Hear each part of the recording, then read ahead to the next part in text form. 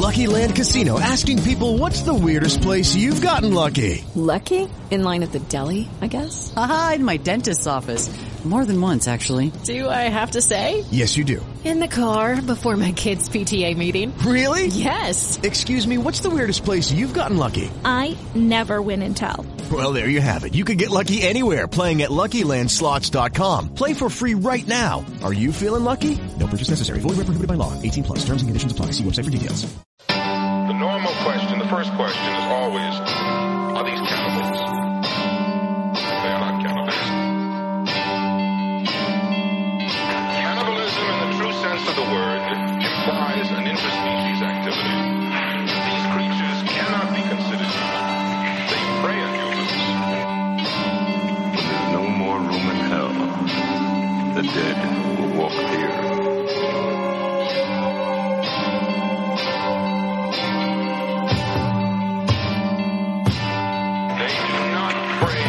That's the difference.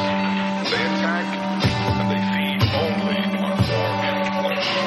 Hundreds of thousands, 1,000,000 of them. You stick your head in the sand, they're gonna come up by you and bite off your ass.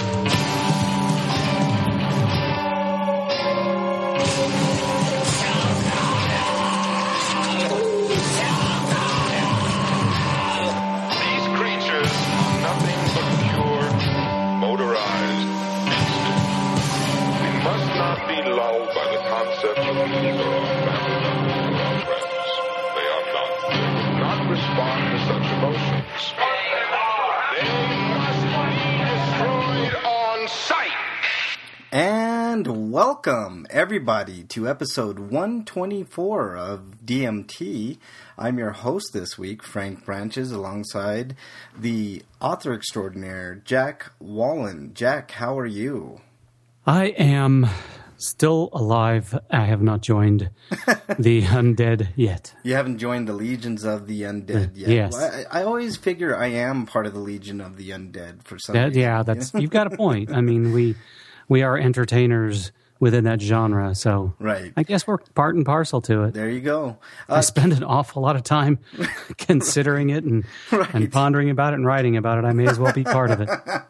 Exactly. You should do a book like that from a zombie's perspective. Oh, yeah. That would be awesome, man. Kat's on assignment this week. She'll be rejoining us back next week. So, Jack, it's been a heck of a week, a good week for me. What you been up to? You talked a little bit about some voiceover stuff. Yeah, I've been working as usual, writing like a madman.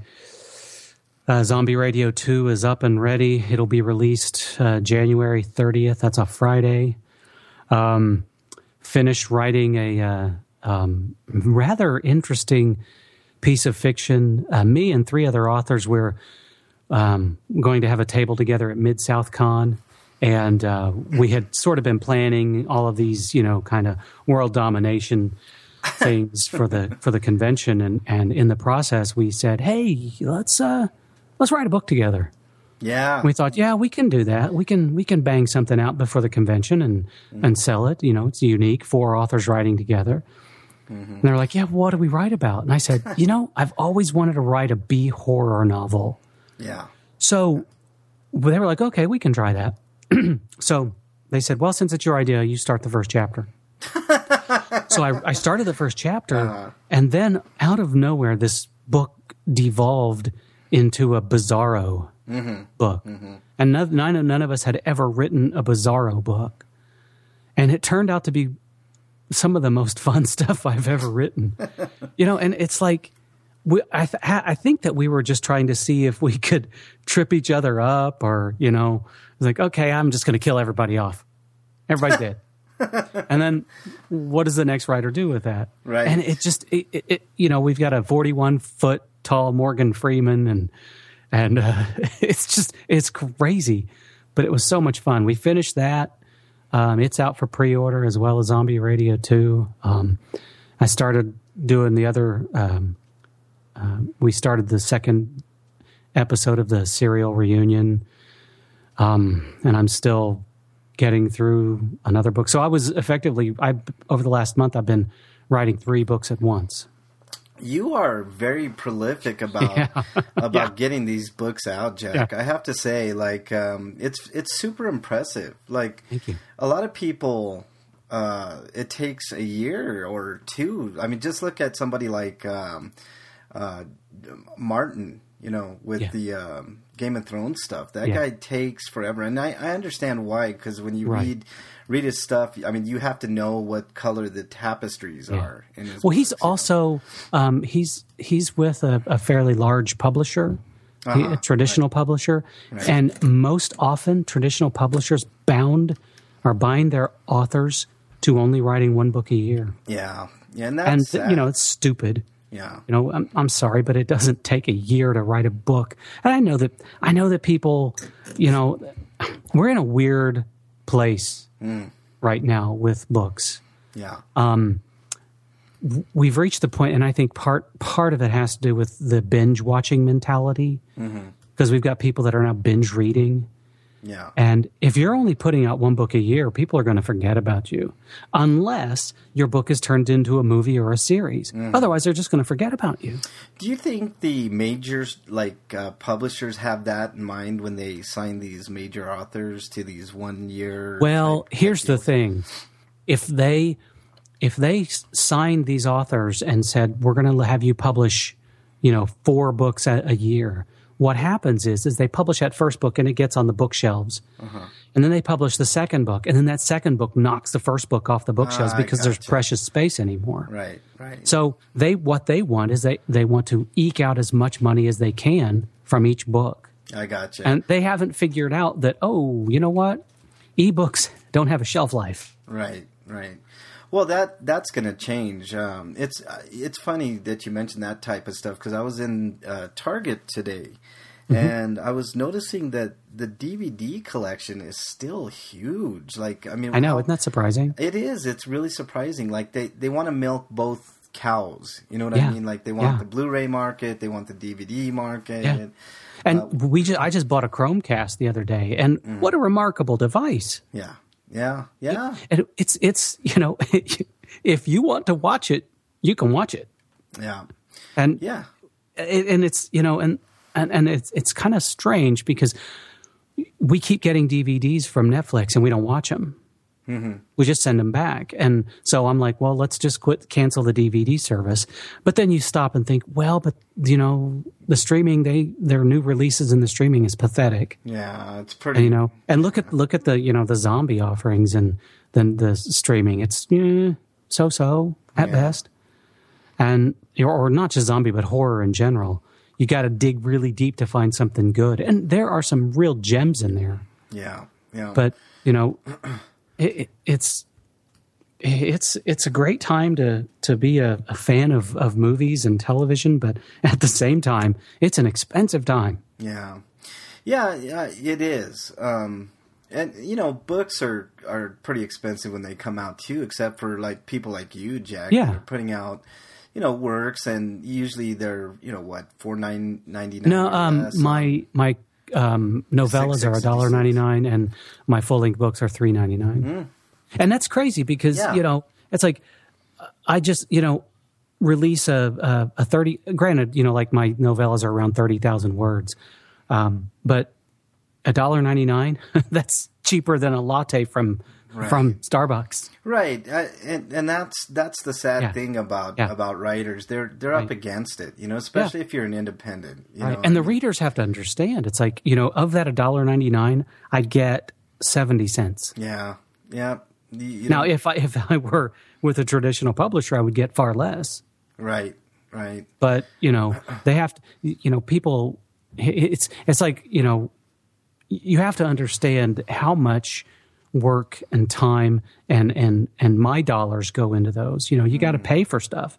Now with Zombie Radio 2, I didn't pay for the cover because I do all my covers, and I didn't have to buy any stock because I got brave and I used my own picture on the cover. And I'd planned that a long time ago. I knew I was going to do it because I am the DJ of Zombie Radio, so it worked out that way. But it's really easy to lose money as an author right now. Yeah, that's sad because a lot of people are putting out really good work. I read M.A. Rogers has a really... I haven't read the sequel. I think it's called Chivalry is Undead.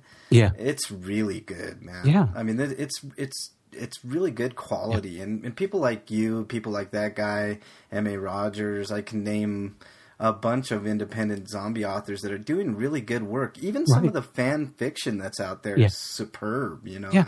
And the thing is that the beautiful thing about it is that a lot of, in any genre, the indie artists, indie authors aren't bound by the standard genres. Yeah. So we can invent our own. You know, if I weren't able to go the indie route, I would submit like Zombie Radio, for example, to agents and publishers, and they would go, "We don't know what to do with this." Right. And it's like, that's because you don't have you don't have a single ounce of creativity in your head, and you're so afraid of failure. Just like Hollywood. Hollywood is mortified at the idea of failing, and granted their films are costing, hundreds of millions of dollars and they can't afford to lose those. But look at what effect that has. That's a good point too, Jack. A lot of the studios are looking at lower budget movies that are raking in dough. They'll put in, a good 5, 6, 20 million for a movie, and that movie usually pans out in spades. I mean, they'll easily double their... Look what the Blair Witch Project did. Oh, big time. I mean, you want to talk about a perfect example. I mean, Blair Witch was made on what? I think it was like 40, 50, 60,000. It was like 38 million, I think. No, it wasn't 38 million. It was 38,000. Yeah, something like that. So cheap. And it grossed worldwide over almost $300 million. Yeah, it's crazy. I mean, and what about like the Babadook? Yeah, I have not seen that. I heard it. It is really good thing. It's the best horror movie of 2014. Wow, hands down. And it's why it was so good was that it shrugged off all of the trappings of standard horror and kind of brought back mood and ambiance and let it become a major character in the movie.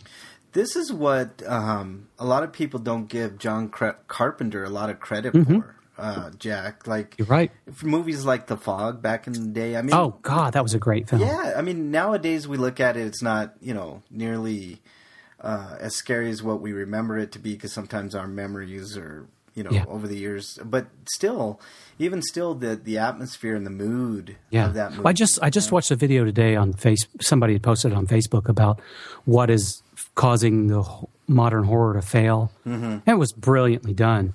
And the gist of it is the jump cut, the jump scare.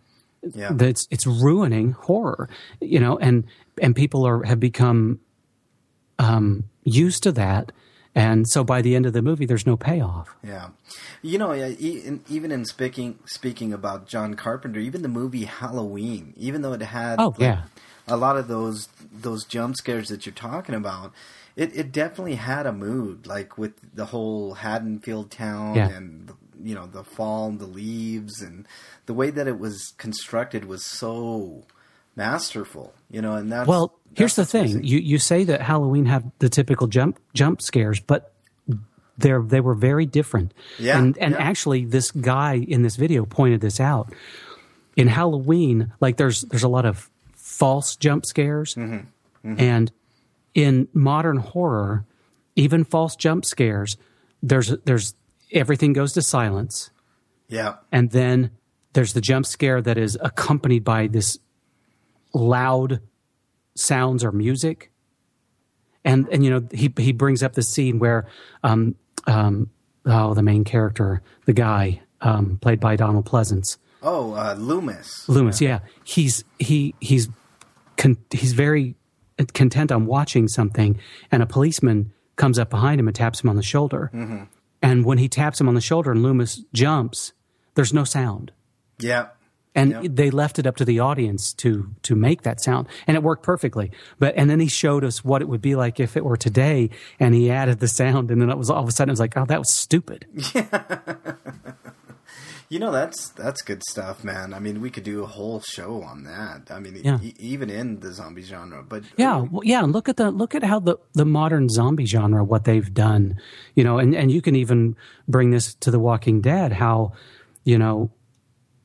it's there become so many tropes that people feel are necessary for these films. Right, and if they went back to old school horror, and you're right, a lot of that music is jarring, and it will scare you in a movie theater. Right? There's no lying. I mean, if you go to a movie theater nowadays, you see a modern film. I mean, that music is enough to make you jump, but usually the audience is laughing after that. And that's not. I love film scores. In fact, I do most of my writing with film scores in my ears, headphones and stuff. And like the score to Sinister, if you listen to the score to Sinister with the lights out, it'll scare you. It's good stuff. It is. And, and it's cool. But, some directors understand that the music can become a character of its own. Yep. Instead of just kind of playing off of it. Sinister is so good. It was very good. Well, let's go from that. Earlier you were speaking about B movies. Yeah. Writing a B movie type novel. Yeah. But one of the most famous B movies of all time is Plan 9 from Outer Space. Right. And this was from over a week ago.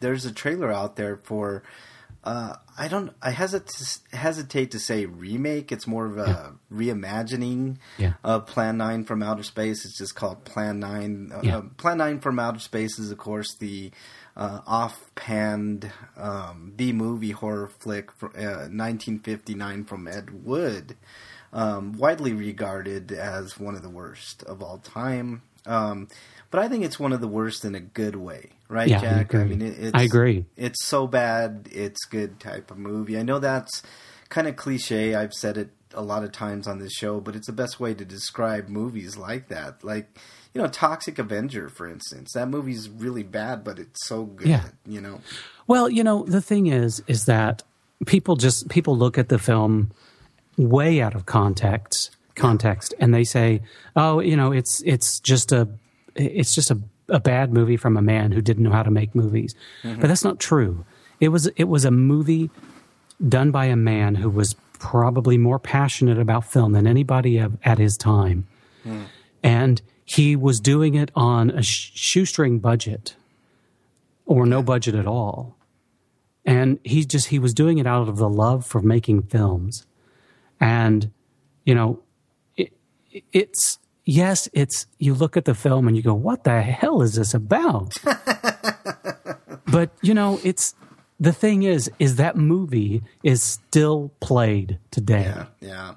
It's definitely legendary, for sure. I mean, it's one of those movies that you kind of roll your eyes when you hear about it, but if you watch it, you can definitely have a good time, especially with other people. And I would say, and I'm totally honest about this, I think that there are worse movies released today to big screens than Plan 9 from Outer Space. I think there's some definitely on the same level. I would say like The Box. Did you ever see The Box? Oh, that was so bad. That's with Frank Langella. Yeah, Frank Langella. I would say that movie is worse than Plan 9 from Outer Space. It's pretty bad. I think Cameron Diaz was in that movie. Yeah.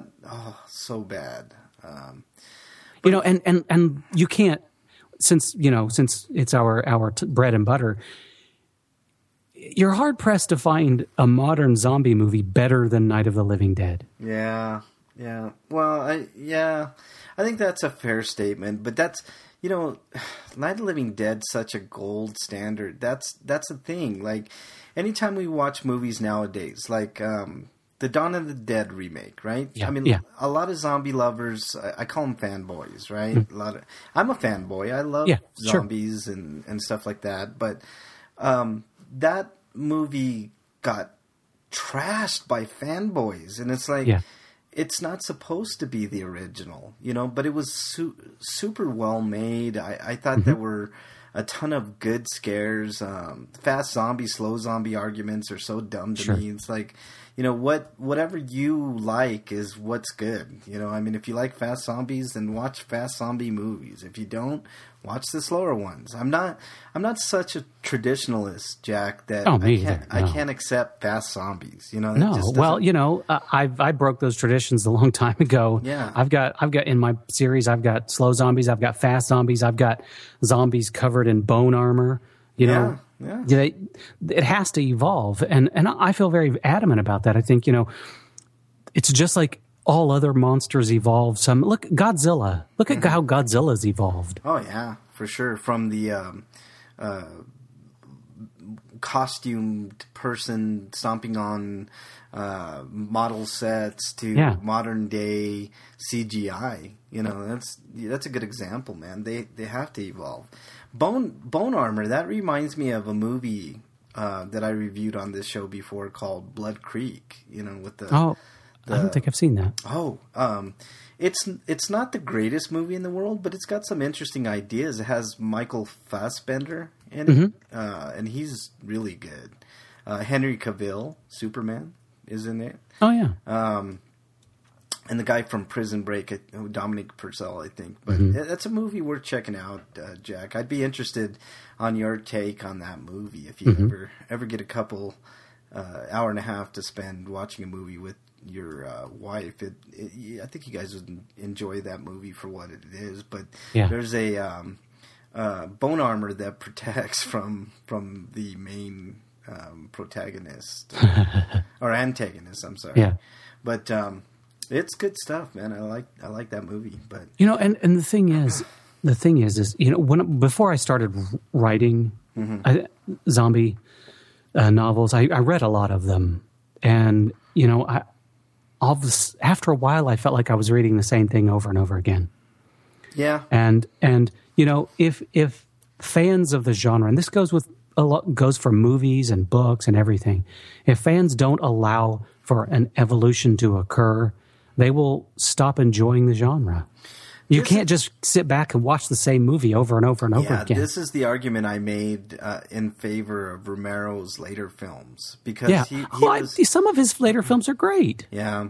And some of them aren't so good. Survival of the Dead, not so good. But in Land of the Dead gets panned pretty universal. But the idea of the evolving zombie was always something that interested me, Jack. Yeah. And I happen to think that that's kind of the future. I mean, I think Romero was so ahead of his time with certain ideas and thematic elements in his movies that even now and on into the future, people are going to explore the possibilities of maybe zombies evolving to the point where they start thinking again and start, you know, functioning. Well, I mean, I've talked about this before, Jack. I used to play a game called Werewolf. It was a tabletop I know game. that one. Yeah. And it was really fun, but there were zombies that were cognizant, but they still had the tropes. You know, they had to eat human flesh and other things. And I always thought that was an interesting way of going with zombies. And I actually have that coming up in my zombie series. Oh, good. And it started out in one of the last books. There's a zombie that goes by the name of Subject 001. And it was a forced evolution on the part of the group that's caused all of this. And there's a reason why they're doing it. And, you know, it's like, seriously, if you have an insanely powerful group of people that just also happen to have some very powerful geneticists and biologists, they're going to do whatever they can to get what they want, even if that means twisting and reshaping evolution.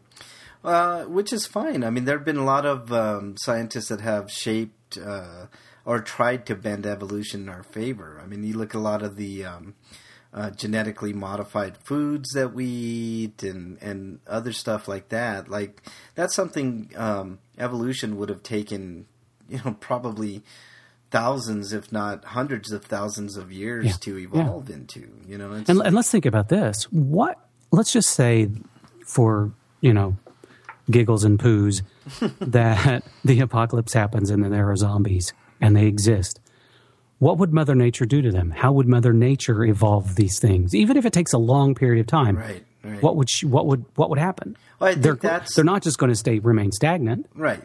I think that's the crux of what Romero was trying to portray in his movies, even though it was kind of there was no real explanation. I think if he would have delved into the science of it, a movie like Land of the Dead might have been a lot better. You know, I mean, he started it with Dawn, right, with Bub, and he continued it on with Land of the Dead with the African American actor that was playing that zombie. I mean, I mean, those type of themes are heady, and well thought out, even though the execution wasn't there.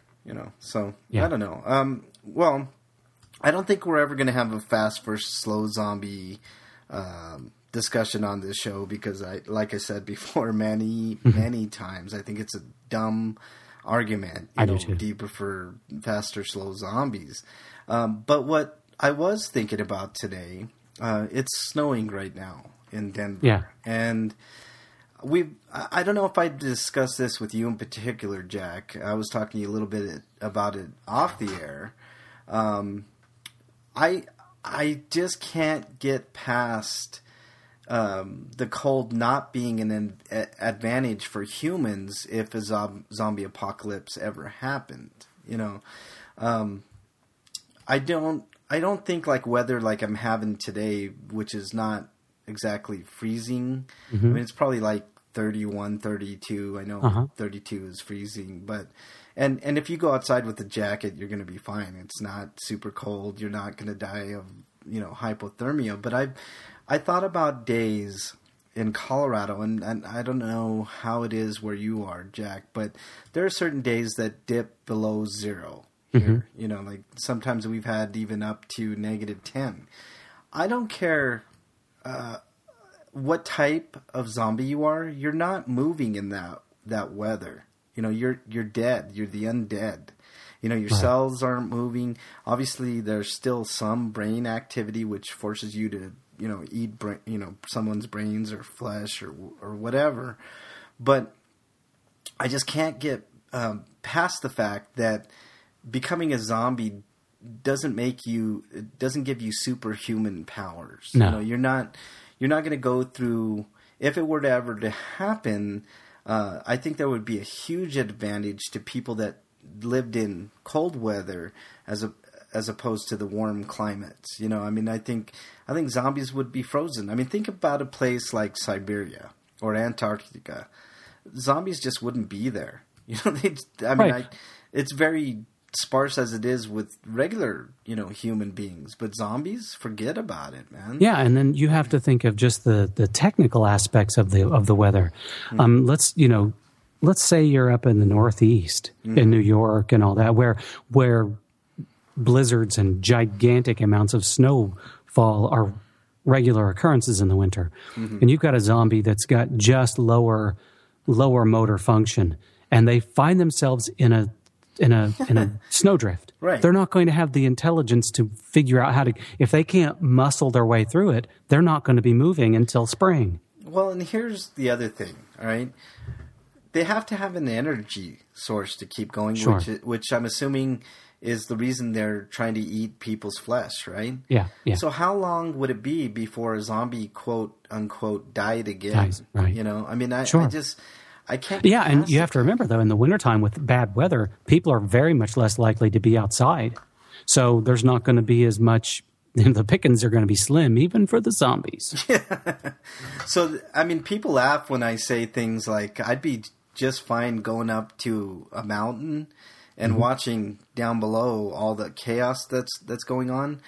I also don't believe zombies can climb fucking mountains. No, I just don't believe it. Like I don't know. In books, it makes a lot of sense to make your zombies lucid and little Sure. dexterous and stuff like that. I'm sure a lot of your novels, are that way, Jack. But if we're thinking real life terms, a zombie apocalypse is scary, right? There's no question about it. Right. But I think I wouldn't be super concerned with it because I think there's natural elements that would help us out, like the cold, elevation. Like I think it was M.A. Rogers' novel where the zombies couldn't even get over a median on the highway. Right. You know, so.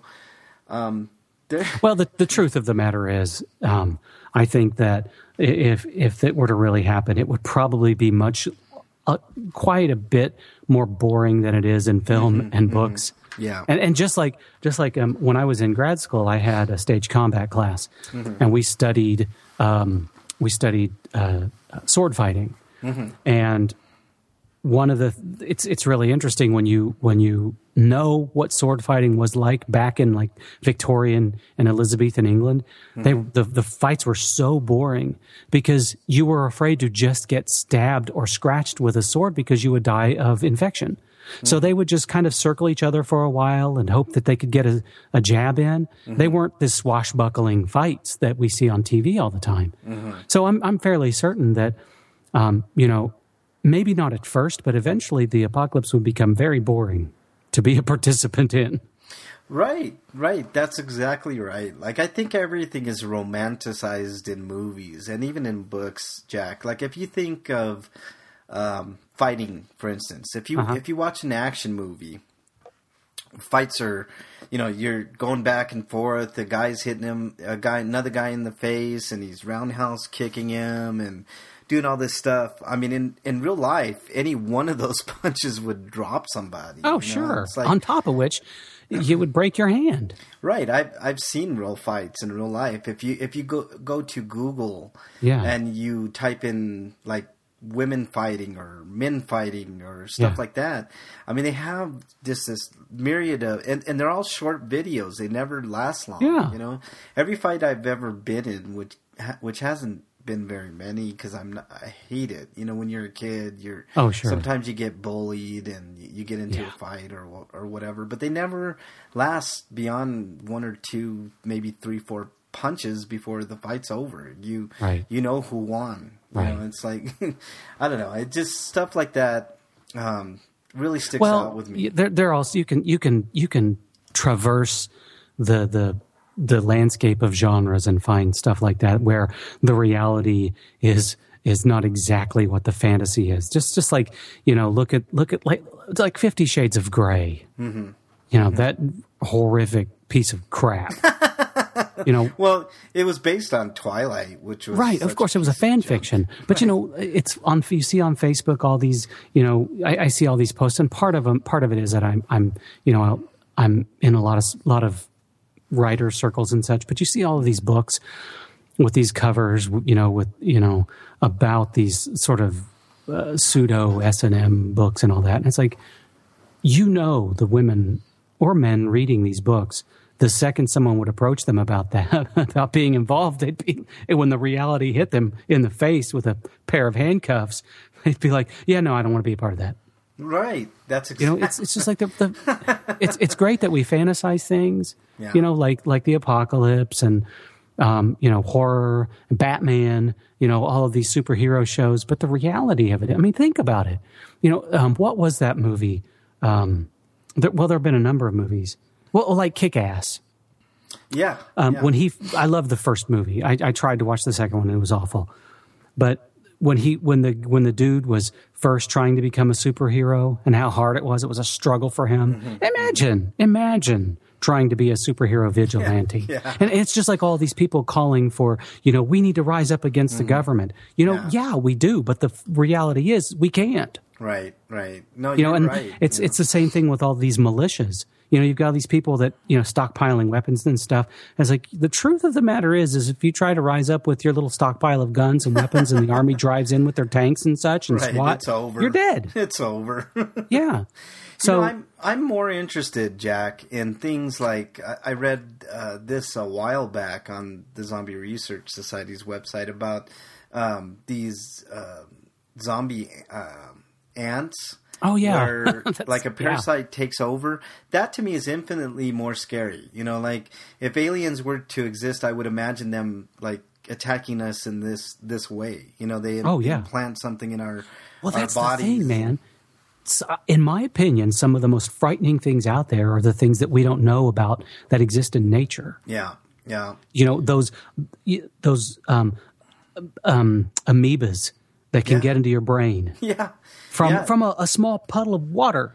Well, what was it? There was a story about, and I don't think it's possible because your urine stream, like if you pee in a river, supposedly if you peed in this river, a parasite would go up the stream and into your penis and cause, a lot of stuff. You can read about that. It's actually, I mean, there have been stories about it. I don't know the accuracy of that because I mean, if you look at don't ask me how I know this, Jack, but if you look at a stream of urine in slow motion, there's no continuity to it. It's broken up. It's not just like, you know what I mean? Yeah. But if you're in the water, no, this is what it was. If you're in this body of water, I can't remember if it was a river or I'm pretty sure it was a river, but there's this little, it's not a germ. And it's not that small. It's a little, like fish, like a tiny fish-like organism that will swim. Like if you pee in the water, it guides itself via your urine right into your penis, and you have to have surgery, and it's horrible, But I just think of stuff like that being way scarier, like the plague, like you're saying, Jack. It's not as romanticized as what we make it out to be. If a zombie apocalypse happens, it's going to be something like the plague. Like people just die, which is scary enough in itself, right? Like I can't imagine living back in the times of the plague, and then people are just getting these boils on their skin and just keeling over and very contagious and stuff like that. Like I don't know. People freak out about like stuff like pink eye. Like I never understood that either. Like I know it's highly contagious, but big deal. You put on some, you get pink eye. You put a few drops, and a couple days later you're good to go. Right. But can you imagine that? Like a plague, like a modern day plague that just ravages the human race. That's infinitely more scary to me. Sure, and people are they're terrified of the unknown, and I think that's part of why, I don't want to get into this debate, but I think that's part of the reason why people are so afraid of death. Yeah, because, I mean, I'll just sort of mention this. Mm-hmm. And I've had this conversation with other people before, but when death comes, we are going to know with 100% surety whether or not the religious people were right or the atheists were right. Well, you can say that, but how would we know? If the atheists are right, nobody's ever going to know. Well, what I'm saying is individually, like when I die, right. if all of a sudden I'm standing at these pearly gates and I'm being judged whether or not I'm going to go to heaven or if I'm going to be cast down to hell, right. I'm going to know that I was wrong. Right, and if I die and that's it, right, but you won't know that. I won't know that. So I guess we're either going to know if we were right, or that's it, and that's it, right? Yeah, it's kind of a one-way street there. It is. It's kind of an unfair one-way street. Right, and I think that's what terrifies people about death in general. I'm kind of that way. I don't even like to think about it. As far as I'm concerned, I'm living forever, and that's it. It's weird because I'm 47 years old, and so I'm reaching that point where, my parents are in very bad health. Friends that I went to high school with are dying, and granted, why are you dying at 47? Right. But then and that has to do with not taking care of yourself and all that. But, you do when you're in your 20s. You think you're invincible and nothing will ever stop you. Right. And that's a great feeling to have. And it's a shame that feeling goes away so quickly. Yeah. That's why you got to enjoy your time. Look, exactly. we're and doing, that's one of the things that I hold on to very dearly is youth. Yeah. And I think that keeps me healthy. Yeah. I think there's something to that for sure, Jack. Like for me, like doing all this geeky dorky stuff. Mm-hmm. Like we're doing a podcast about zombies, right? Yeah. But damn it, I'm having fun. You know, Sure. I mean, that's all life is about, man. And think about the people. I'll preface this by saying that I know I'm very fortunate, but and I've been on the other side of the fence. But the people that spend 8 or 9 hours a day in a cubicle doing something they hate, working for people that they despise, their quality of life and their lifespan is severely impacted by that. Yeah, for sure.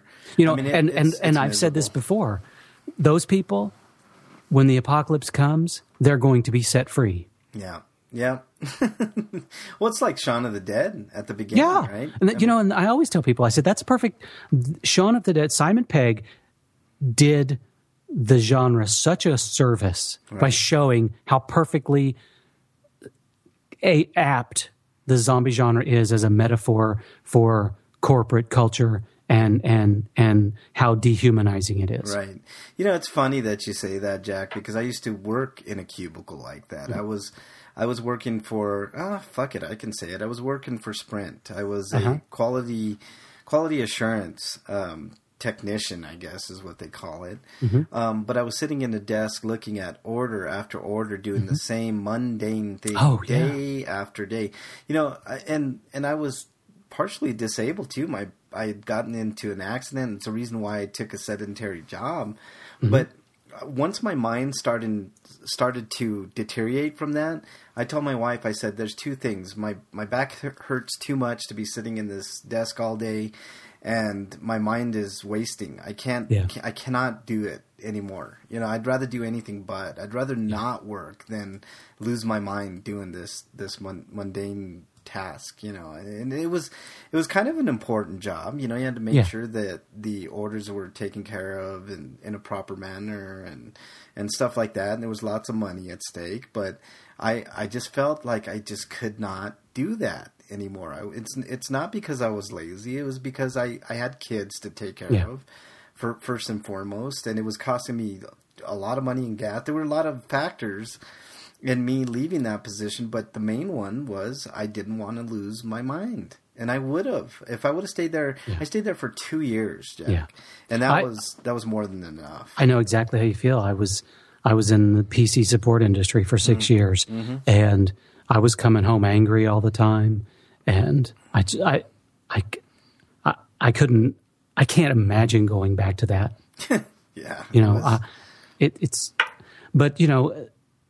It's so, I always find it so effing ironic when people talk to me, and they find out that I'm a writer of zombie literature, and they're like, yeah, well, it's not real. It's fictional. And I'm like, excuse me, how do you feel at about 2:00 during the afternoon at your job?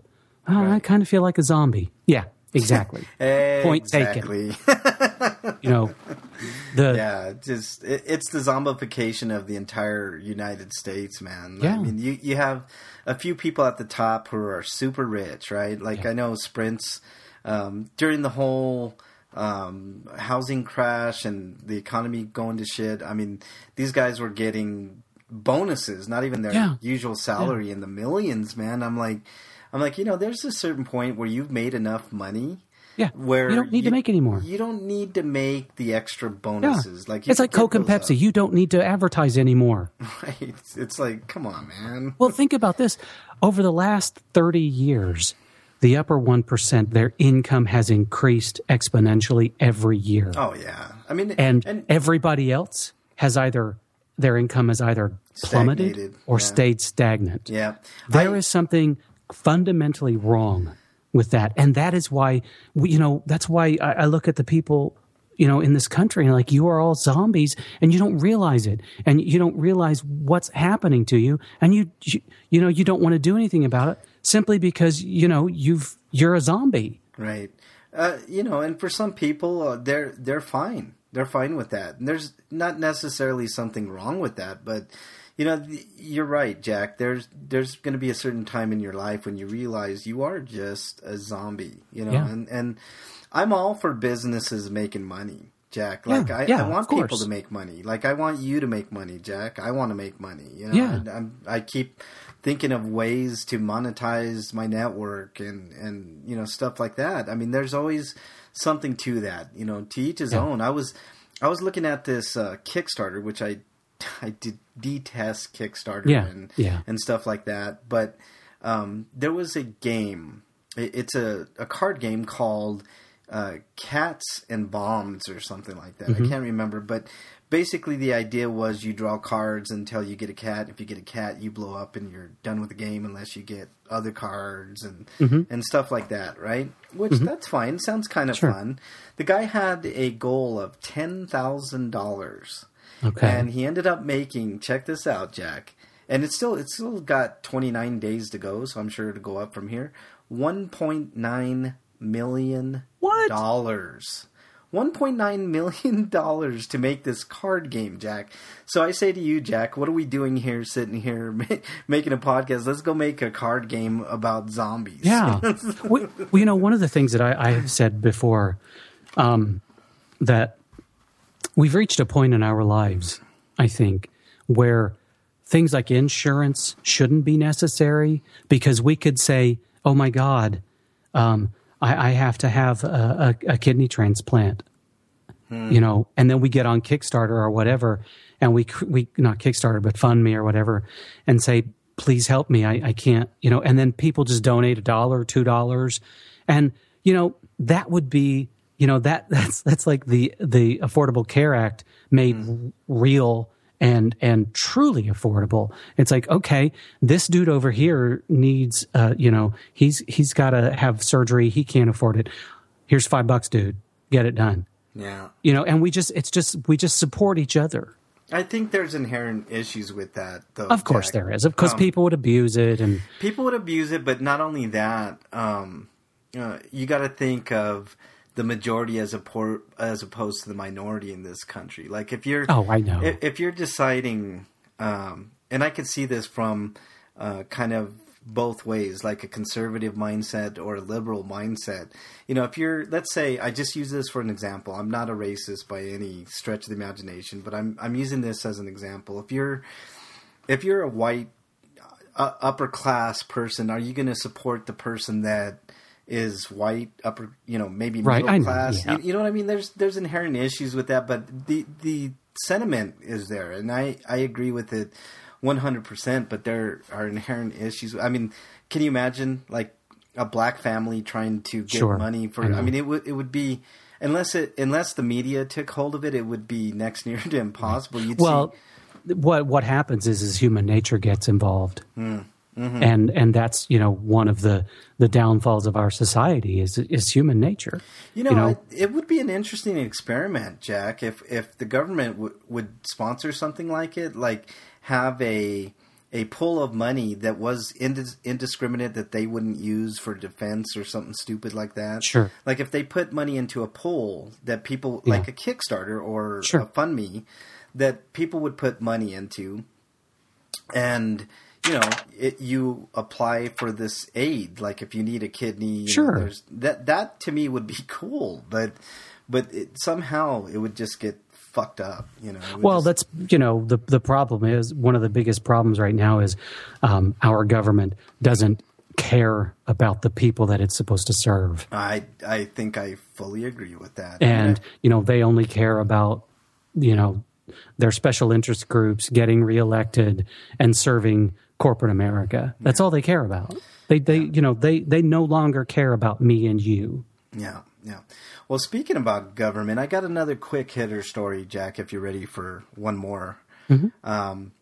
I didn't get a chance to talk about this because I wasn't here during my hiatus during Christmas, but there was a zombie nativity scene that got international attention. I don't know if you read about that, Jack.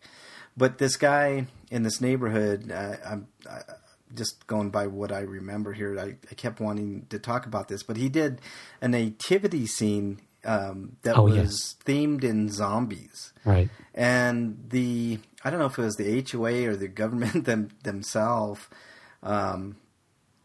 shut it down due to, you know how like most governments have like, I mean, you can't like put car parts on your lawn and shit like that. So they said that it was too much. It wasn't subtle. But I looked at it and I laughed because I'm like, you know, I mean, so what? Like it's have a sense of humor. Like it's no big deal, you know. Well, they tried to play it off as the problem was not the theme but the size that it right, the size of it. And I think that's just BS. You know, we have here in Louisville, we have this one street that goes all out for Halloween, and almost every house on the street goes crazy and decorates for Halloween, and it's massive. It's wonderful. Yeah. And, you know, there are people that complain about it, and most of the people complaining about it are, you know, the religious right. Because it's not their holiday. You know, they're celebrating, you know, something evil, which is ridiculous. But if it were to be Christmas and the same you know, type of stuff would be set up, I'm sure they wouldn't have an issue. Not even remotely. Yeah, I never understood why people get so upset about that stuff. Like there've been cases here in Denver with, you know, zombie themed or Halloween themed type stuff. The only thing I hate is when people leave decorations up all year, whether they're Halloween or Christmas or. Yeah. I mean, I live in a place. I'm very lucky. I live in a townhome. And most townhomes here and most new homes here, like in the suburbs of Denver, have BS HOA fees. You know, so the HOA can say pretty much whatever it wants. Like if they don't like the color of your house, they can say it's not an approved color. You know, these are the set color. And I hate stuff like that. That's like, and you pay for the privilege of this, by the way. And what exactly is the privilege? The privilege of them, you know, telling you can't do this and that on your property. Right. Now, and that is so often looked on as the American dream. And I hate it, but we're lucky. We live in a townhome, but there's no HOA. I now there are certain things like I wouldn't want my neighbor putting car parts on his lawn. Like I might complain about something like that. I think that's, you know, looks tacky. It brings prices down and stuff like that. Like if it's that egregious, I understand. But if you're putting up like a nativity scene that's going to be taken down in a timely fashion, who gives a shit? Sure. You know, I mean, come on. This is supposed to be America. You know, you're supposed to be able to do stuff like that. I mean, you know, as long as it's not hurting anybody or hurting property values, like what difference does it make? Well, but that's the problem, is that people take it so far, and the idea of hurting someone's opinion, you know, becomes a part of the game. It's like, you know what? I'm sorry, but I don't ever lash out at you for your religious beliefs. I let you have those because, and the way I look at everything, it's like whatever gets you to the end of the day. Right. I mean, if religion's your thing, religion's your thing. More have at it. Yeah. But sure. you know, don't. A lot of people, the people that really know me, are very fond of saying that I'm the most Christian atheist they've ever known. Because when I was a little kid in elementary school, one of the first lessons they ever taught us was the Golden Rule. And it really stuck with me. Yeah. There's lots of... That's all you need. You know, there's tons of things in religion that you can pull from that are very good, but I happen to think there are a lot of common sense things. Yeah. You know, if you look at the... Ten Commandments, and we could get into that whole thing, but this is a zombie show. But what are the 10 Commandments of zombies? Ooh, we should do that, Jack. Like you come up with 5, I come up with 5, and we get the 10 Commandments of zombies. You know, that would be, you know, thou shalt not be fast or slow. Thou shalt be what what thy will, I mean, Yeah. stuff like that. That'd be pretty awesome. I think we'd get a lot of shit for that, but Of course we would. So what? I've never been turned away from controversy. I like either. that type of stuff, man. That's what gets people talking, Yeah, of course. Well, I think unless you have anything, Jack, that you want to talk about in particular. We could go off on every tangent known to man. And we normally do. We normally do, yeah. But I don't have anything else. I think that's sufficient for today, Jack. Sure. So, without further ado, are you ready for headshots? I am.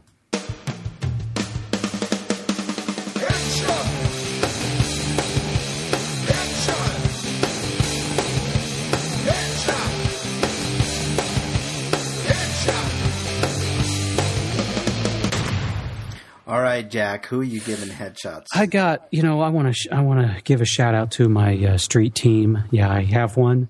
I use it a little differently than most people. I don't like spam, and I don't like spam to be associated with me as an artist.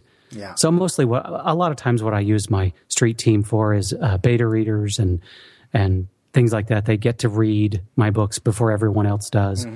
And they help me. They watch out for me. They're like, oh, wait a minute, you did. So some they catch things in the books that I may have missed. And, most of them, a lot of them, I have a feeling they're going to become the first known scholars of my work because they know it really well. So, it's called The Kingdom because a long time ago, a group of fans dubbed me the Zombie King, and it just stuck. So the street team's called The Kingdom. They're a good group of people. If you're interested in joining, just look me up on Facebook. I'm not a lot of street teams out there. You see them, pimping on a daily basis, spamming walls, and I'm like, that's not what we do. Hell, do it. Everybody else does. Oh, I know. I'll post stuff when I have something released, or if there's something big happens. Like I'm releasing Zombie Radio 2 at the end of this month. It's a fun short story. You'll want to read Zombie Radio the first. And I'm just really thankful that people are still reading, So shout out to everyone out there that reads, because I worry that in 10 years from now, there's going to be so few readers that that writers are going to become, extinct. Digital might save the day. I hope so. I hope so because, it's traditional publishing is mired in so many issues, and why are we still killing trees? Yeah, for books when digital format works perfectly. Yeah, for sure. Well, people still like it's like comic books. People. Oh, I know. Like I know. I'm reading comic books on a digital form is not so easy. Yeah, it is unless you have a big iPad. I was pretty surprised. I was but all right. Any other headshots, Jack? We're check out Mid-South Con. It's March 20th. It's the weekend of March 20th. I'll be there with some other awesome apocalyptic writers. It's actually a huge convention. I'd love to see people. So check that out. That's, the next convention I'll be at. Check me out on jackwallen.com. You can catch all the news that is relative to me. Yeah. Lots of upcoming stuff for you, Jack, which is always cool. Yeah, I've got my editorial calendar is pretty crazy this year. Yeah. I have a couple of headshots if you don't have any more, Jack. That's about it. All right. My first headshot goes to a while back. We had an author, director / I gotta look him up on Twitter real quick. I don't want to mess up his name, but I think his name is Jeremy Lee Combs. Mm-hmm. And I was DMing him, and he's yeah, you mean Jeffrey Combs? Not Jeffrey Combs. Okay. Jeffrey Combs is the Reanimator.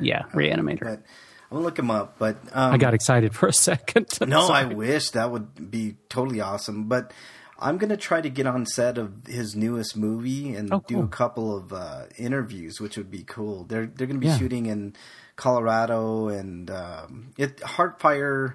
Let's see if I can find it. It's Heartfire Productions, I believe. Mm-hmm. God damn it! Jimmy Lee Combs. I had it with awesome. Heartfire Productions. They're going to be doing a new movie soon, and hopefully I'll get on to get some interviews and play them on the show. May or may not be zombie related, but they've done zombie movies in the past, so it'd be cool to have that for the show. And check out the new website, wickedradionetwork.com. I'm very proud of it. I hope you all will visit and listen to some of the other shows. There's something for everybody. You can divide it into genres if you like horror, if you like comedy, if you like even comic books. We have anything and everything that anybody could want, and we're getting more. So check it out. Tell me what you think. And that's about all I have, Jack. So I think we can put this episode to rest. Sure. The normal question, the first question is always, are these cannibals? They are not cannibals. Cannibalism in the true sense of the word implies an interspecies activity. These creatures cannot be considered human. They prey on humans. There's no more room in hell. The dead will walk here.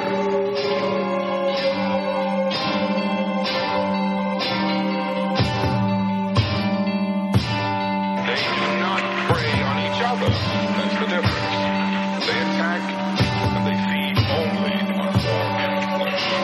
Hundreds of them. Thousands. A million of them. You stick your head in the sand, they're gonna come up behind you and bite off your ass.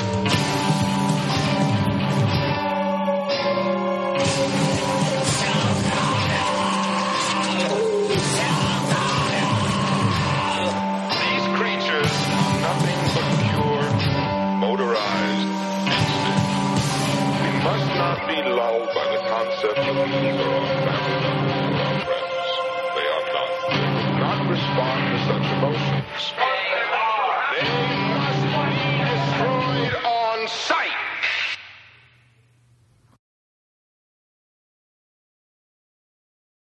Judy was boring. Hello. Then Judy discovered ChumbaCasino.com. It's my little escape. Now Judy's the life of the party. Oh, baby, mama's bringing home the bacon. Whoa, take it easy, Judy. The Chumba life is for everybody. So go to ChumbaCasino.com and play over 100 casino-style games. Join today and play for free for your chance to redeem some serious prizes.